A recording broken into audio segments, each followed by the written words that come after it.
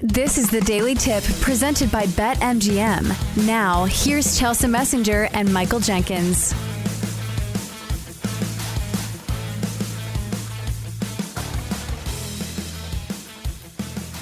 Matt, good morning. What's the big story at ACC Media Days this year? Well, I think it'll come today, if anything, because today Clemson takes the stage, and we know Dabo always is good for a quote. Mac Brown is also coming to the stage today, and we know occasionally that Mac Brown says some very interesting things. So I think the answer to your question is the story hasn't been written yet. It's probably coming today from one of those two head coaches. Matt, we all know that Clemson and Dabo built that program on God's name, image, and likeness. That's one of my favorite Dabo quotes of all time. But does Clemson, are they going to get a real challenge? It feels like Florida State can really give them a push this season. In fact, I think Florida State is the favorite to win the conference. Yeah, I think that we're going to find out this year more about Clemson because of their offensive coordinator. They finally hired a legit offensive coordinator in Garrett Riley coming over from TCU. So I think you look at a team that we know their defense is always going to be good. And once again, with guys like Xavier Thomas and Tyler Davis up front, Clemson's defense is going to be good, even though they lose people every single year. Florida State will learn really quick. LSU week 1 in Orlando. Last year we thought that they were going to lose to LSU down in New Orleans in week 2, and they didn't. So if they want to show us that they're back and that the 10-3 last year wasn't a fluke, I think they'll try and win that game week 1 against LSU in Orlando, when it's presumably going to be a very pro FSU crowd. All right, so the ACC to me looks kind of top heavy, and I think a lot of people kind of have that mindset as casual fans of the ACC in a football standpoint. What are the smaller storylines or some of the other schools that maybe don't get the top billing that will definitely be contenders in the ACC this year? Or do you think it's really top heavy?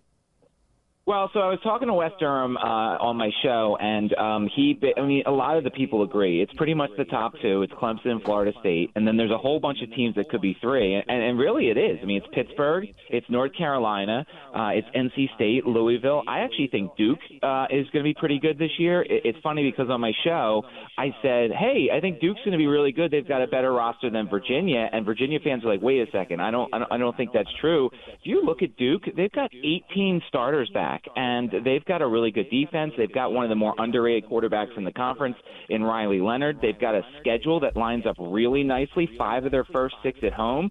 They get to host Clemson, Notre Dame, NC State, and Pittsburgh. I think Duke is going to be that sneaky team. And I also believe somewhat in NC State. When you have a chance to reunite Brennan Armstrong and Robert Anae, who worked really well together a couple years ago in Charlottesville, plus Peyton Wilson's coming back for his 15th year, it feels like, on defense for the Wolfpack. I think NC State could be a sneaky team as well. Matt, I asked this because I have to ask a question about Texas. You mentioned Mac Brown, used to be head coach at Texas. I hate this question, but I'm going to ask you because you follow college football. Is Texas finally going to be back? So I feel like Texas is one of those teams that every time we want them to be back and we try really hard and we wish it, in front of a mirror or whatever, that they come back, and they don't do it. Because last year it's like, okay, they're going to be pretty good, and they went 8-5. Everything lines up for them to be back. The question is, week 2, what are they going to do against Alabama? They probably won't go to Tuscaloosa and win that game, but I almost want them to show up. I want it to be a close game. I want it to be a situation where they run the ball pretty well, and Quinn Ewers doesn't look like a sophomore quarterback. So I think they are lining up to be back. I think the conference is down enough to have them probably win the whole thing, but it's also Texas, and they let us down sometimes when we really want to believe in them the most. All right, so back to the ACC. It looks like Drake May should have a good shot at winning the Heisman this year, but from a betting standpoint, it feels like the Heisman is usually not somebody who's one of the favorites. But you look at the numbers for Drake May last year, incredible stats, 38 touchdowns to only 7 interceptions. Do you think Drake May is on pace for another great season? And do you think he has a good shot at winning the Heisman? I think he has a decent shot. I think the perception of the ACC is not good enough for him. I think he's going to have to overcome that sort of thing. This feels like an SEC Big Ten award, really. Like this is what it comes down to: is that college football essentially has two really good conferences, and everybody else is like, oh yeah, they're kind of there too.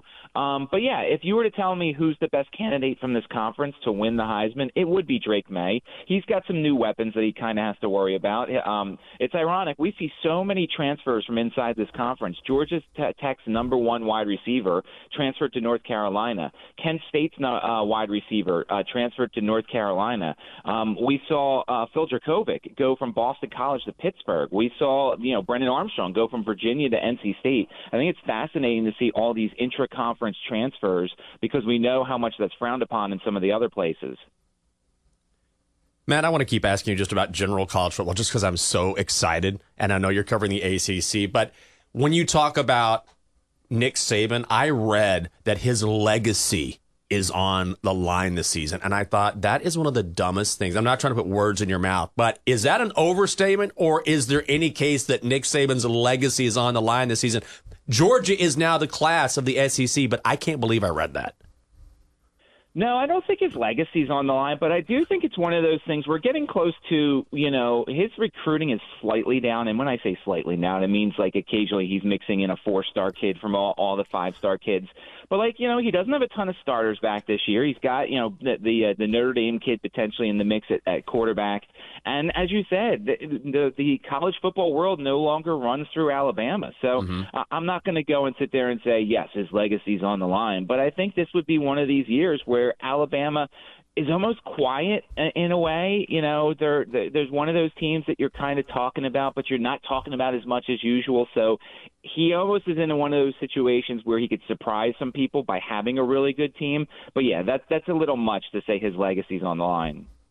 Also, the talent is there this year. I think when it comes to talent base, they still have the most talent of any team in college football. I need to double check that, but methinks they will be all right this year. All right, so open-ended here, because we haven't had you on the show in a few weeks at least. So do you have any baseball plays? Do you have any college football win totals or anything that you're betting on right now? Well, so I have Northern Illinois over 5.5 in college football win total, and I bet on them. They're over last year. The injuries just absolutely killed them. They're out of the MAC, and here's the thing that's always interesting when you look at these win totals. There's different books have different numbers, and so when you are betting this sort of thing, you need to go and find out the best numbers. You need to have money in as many different places as possible. So I like Northern Illinois over 5.5. Their quarterback Rocky Lombardi is the transfer from Michigan State. He got hurt last year. The season went downhill. He's healthy right now. Their schedule lines up really nicely for them to get 6, 7, potentially 8 wins and be a sleeper to win the MAC. And then I don't know if I gave this out the last time I was on. I like a sleeper when it comes to the Heisman, and it's a long, long, long shot, which is why I'm telling people if they want to follow on this one, just a sprinkle, like a quarter of a unit, a fifth of a unit. Be ready to assume you're probably going to lose this. But it's a guy I think is going to have a great season, and it's quarterback Talon Green out of Boise State. I got him at 500-1 to win the Heisman, and usually 500-1s don't win the Heisman, but everything kind of lines up nicely for Talon to have a good season and to put up some numbers that I think will put him in the mix. Week 1, he's got Washington in a game that people will see. Usually the West Coast games, they're on at night. People are in bed. They're not watching. This one's actually on at a decent time. The Mountain West has terrible defenses one after another, and Boise State probably is going to win the Mountain West. They play at Memphis. That's another high-profile game. They get UCF at home. It's the same offense. He's got pretty much everybody back. So I figured they took a shot. 500-1. I'm willing to lose the money. But Talon Green, the quarterback from Boise State, is my long shot for the Heisman. For more, listen to the Daily Tip presented by BetMGM. Weekday mornings from 6 to 9 Eastern on the BetQL network, the Odyssey app, or wherever you get your podcasts.